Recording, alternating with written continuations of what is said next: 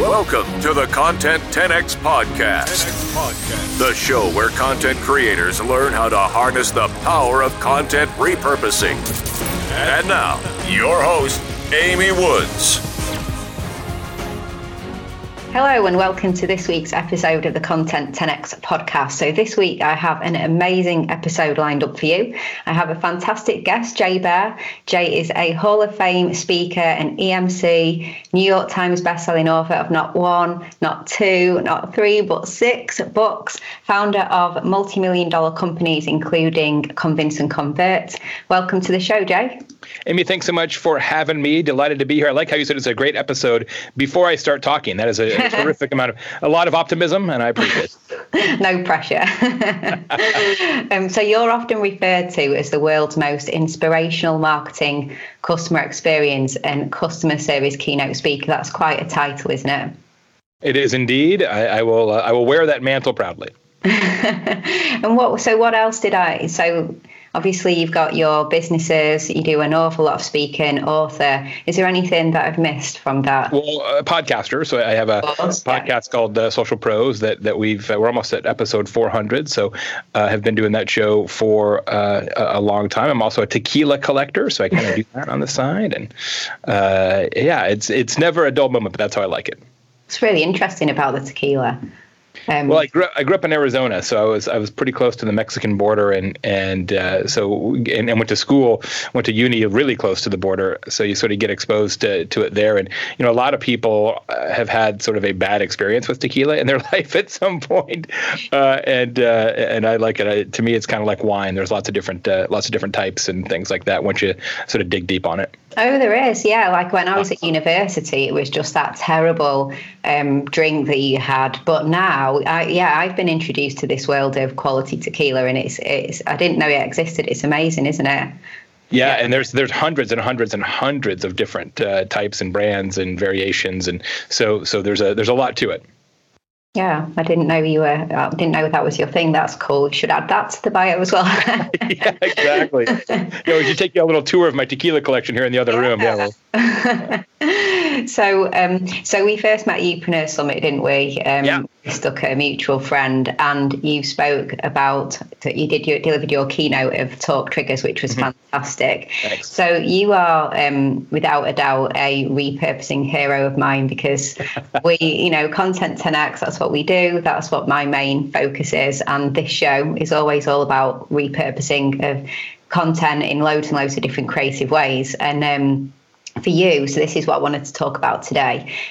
Talk Triggers, it just really fascinates me because you obviously did extensive research in order to write the book. And then you've got the keynote talk, which draws on lots of that research. You've got the video show, where we've stepped in and worked with you with the video, podcast, blog posts, all the social content. So where did it all start?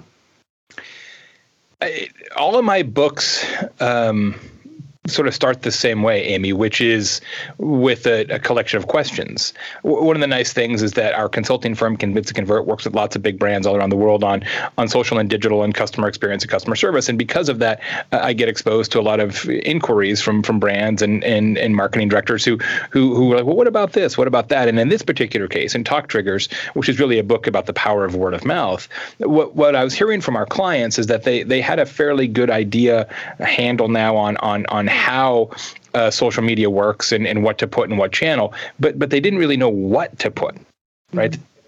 They weren't clear on the story. And I thought, geez, if our clients are some of the biggest companies in the world don't understand how to tell a story, then lots of people don't understand how to tell a story. And so I started to kind of pursue that a little bit. And I realized that people are kind of going about it all wrong, and that we have in the last 20 years, 15 years, since social media has become really popular, we sort of kind of went to sleep on the premise of word of mouth, that the best person to tell your story is not you. The best person to tell your story is your customer. And so that was kind of the epiphany. And I do it a little different than most people. We talk about repurposing. So for me, it's questions first, and the questions get repurposed into a speech. And so I'll write a speech and I'll take it out on the road and I'll do it a dozen times or so, just the same way a stand-up comedian would be. You write new material, you test the material. And once it starts to work, or if it starts to work, then I know there's a book there. And then I take the speech and I repurpose it and expand it into a book, right? And then once I have a book, then that gets repurposed into a podcast or a show or social graphics or et cetera.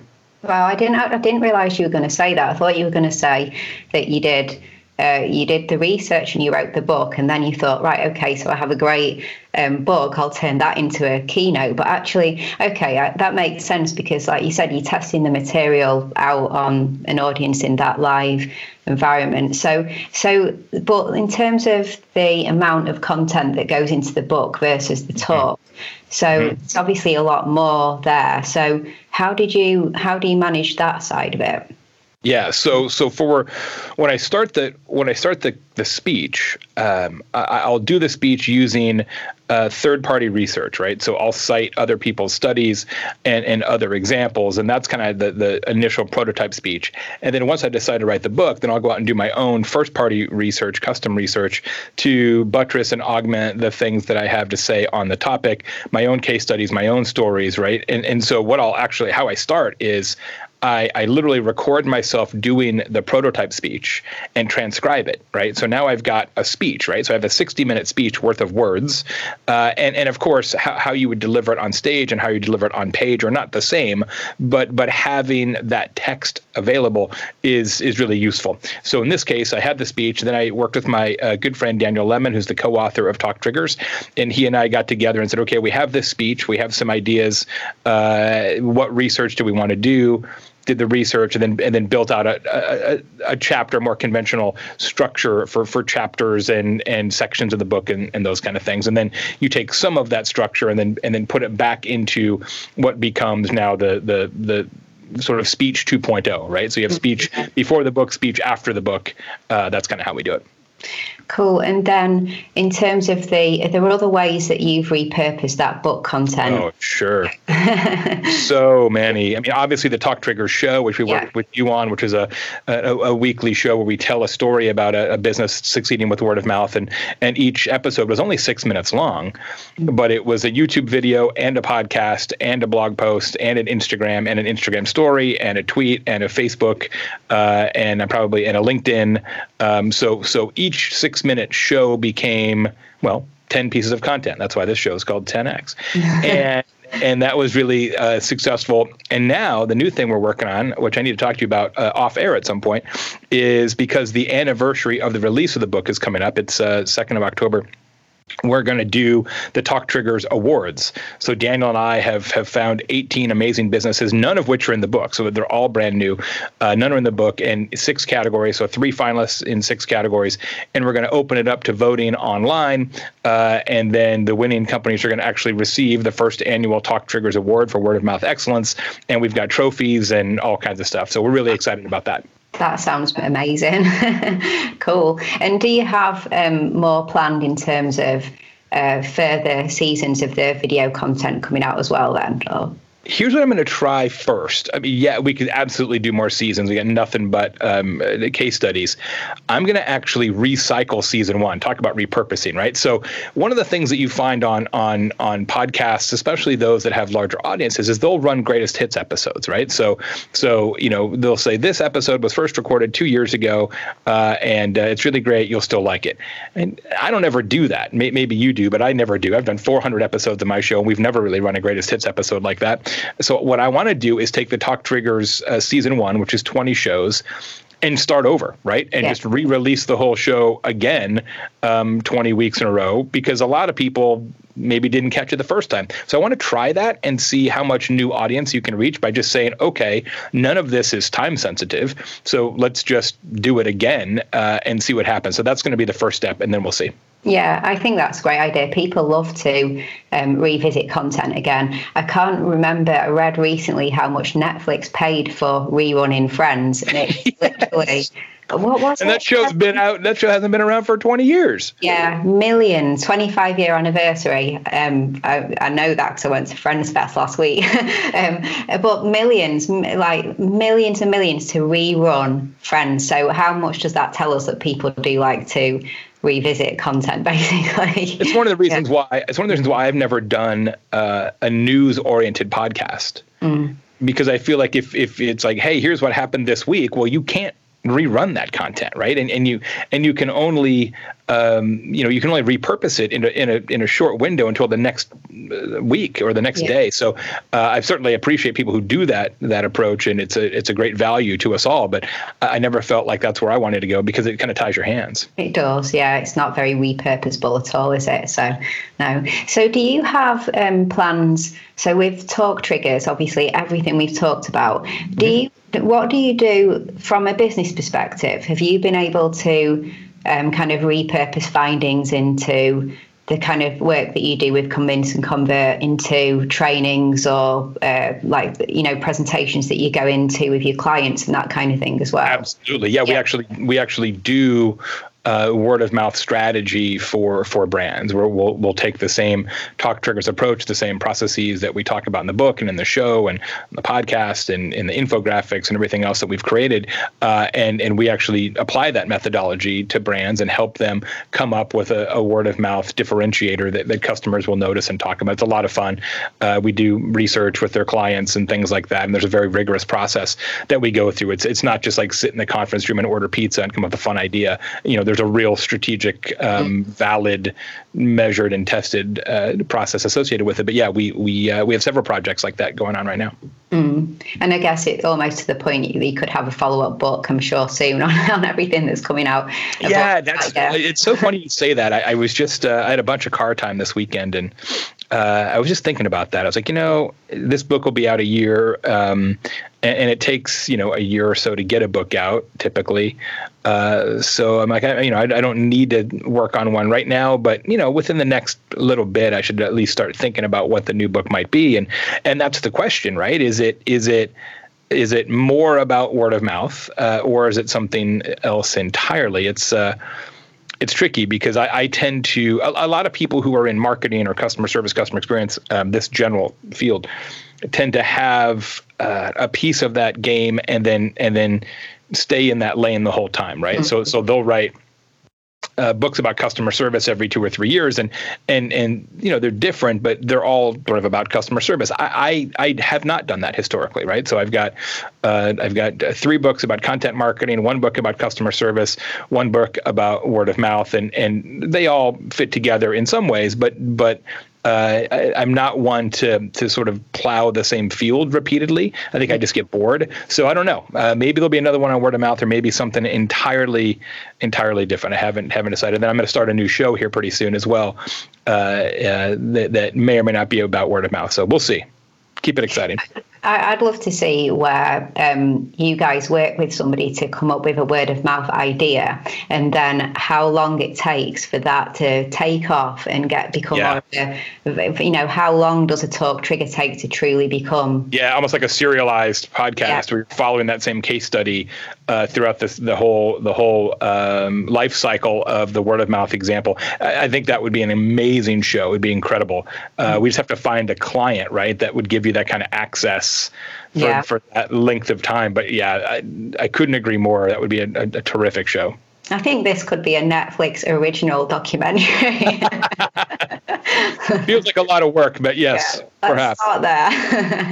So everything that you've done with Talk Trigger seems so well thought through, and you've taken so much content and opportunities from it.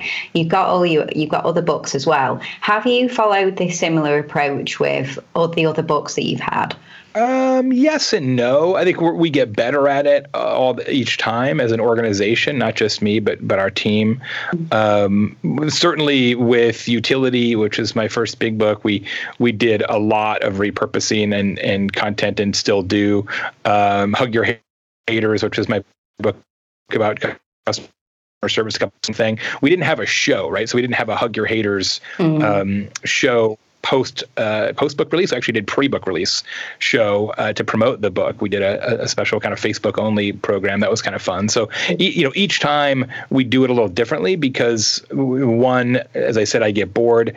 2, what works I think changes a little bit, and 3, we feel as an organization like it's our responsibility to try a lot of different things, because ultimately our clients rely on us to tell them what to do. And so I feel like we have to have at least experienced a lot of different things to say, you know what, this works in this situation. this works in that situation. This doesn't usually work. And it's better if we have some real world experience with that. So we tend to I wish it was as easy as, okay, Jay wrote another book, go get the book marketing playbook, right? Yeah. Get that off the shelf and execute it. Like, I wish it was that simple, but the reality is we typically start from scratch each time, which I'm sure drives my team crazy, but that's okay. Has there been a particular memory of where you learn how not to do it? Like anything that you wished, if you turned back time, you would have leveraged in a different way? Like, yeah, there's a few things. Like in my very first book, The Now Revolution, that I wrote with Amber Naslund, we had QR codes in the book. I kind of, in retrospect, wish we hadn't have done that. That didn't hold up too well historically. One of my other books, Hug Your Haters, we actually ran. It wasn't so much of a content issue, but we did the deal where we wanted people to buy the books from us, and then we would go buy them from Barnes and Noble or Chapters or what have you. And then send them out. And that seemed like a good idea because it helps you sort of collect all the orders for the bestseller lists and all those kind of things. But boy, you haven't had a good weekend until you've got about 10,000 people's individual credit card charges on an Excel spreadsheet on your laptop that you're then trying to make sure that they get their book shipped and that there's no, errors in their shipping address. And it was forever again. Like it was not fun. At all. The nice thing about talk triggers from a content standpoint, in comparison to previous books I've written, is that the book itself the content lends itself to case studies, right? And being able to do them in a compartmentalized way, even more so than things I've done in the past. So that's been the easiest one to kind of repurpose. And even now we've got a Talk Triggers Facebook group, which is really active. And people, just today was another one. Somebody surfaced a new idea that they found. Like, here's a great idea. And here's the thing about sort of repurposing from the bottom, Amy. So we've got this Facebook group, and if you read the book, you get access to the group if you ask us to be in. And so we have, 500-600 people in the group, a lot more readers than that, of course, but 500 or 600 people in the group. And all the time they'll come up with new ideas and say, I'll tell you the story, actually. A person in the group, their dog unfortunately passed away recently. And the dog sitter, the sort of pet boarder that handled their dog, Kramer, when they were out of town, sent them a very, very nice, like a glass coaster with a picture of Kramer in it, and just a sweet handwritten note, like, we're really going to miss Kramer here. It was beautiful, so empathetic, so touching, just a really just a truly genuine gesture, right? And everybody feels that emotion when they've lost a pet. And so this person immediately, posted this story to the Facebook group, and we're like, yeah, that's a great talk trigger. Talkable empathy is one of the ways to create word of mouth. We talk about it in the book. And so now I've got that story. I just told you the story. Now the next time I go give a presentation, which is like this week, I'll probably take that story and put it into the keynote. Well, now it's in the keynote, and I test it on stage. And if it works well, then maybe it'll be a future episode of the podcast, right? So you can repurpose from the top down, right? Which is from the book to a tweet, right? But you can also go the other way around, which is a mention in a Facebook group all the way up maybe to the next book. So it's, people think of repurposing as a staircase that only goes down, but the staircase actually goes both directions if you do it right. Yeah, it does, definitely. Have you had businesses specifically reach out to you, telling you about their talk trigger in the hope for you to mention them as well? Certainly in the Facebook group, absolutely. Sometimes in social media, LinkedIn in particular, where I get it the most is on stage. So I was in Los Angeles last week doing a presentation for Volkswagen of Australia. They brought a bunch of their dealers over to Los Angeles for a seminar. So I was talking about word of mouth, and a guy came up to me afterwards, and he's a Volkswagen dealer outside of Brisbane. And they have on the roof of their dealership a whole bunch of beehives. and it's good for pollinating flowers, et cetera, but they make their own honey from the beehives on top of the VW dealership. And when you bring your vehicle in for service, so you need new brake pads or tires rotated or what have you, they leave a small jar of honey in the cup holder of the car with a little note. And I was like, that's a terrific talk trigger, right? So that's like perfect, right? So that'll be in the talk eventually, right? So it's amazing when I get off stage. In that case, it was fairly small, but the day before I did an event with 3,000 people, and a bunch of folks came up to me afterwards and said, "Oh, we've already got one. How do you like this one? How do you like that one?" So that's really, really fun. That occurs. And have you had some of the people, the businesses mentioned in the book, who maybe didn't know that you were mentioning them? Have you had any of them get in touch and say, we've had business boosted since you mentioned them because people are turning up for the special?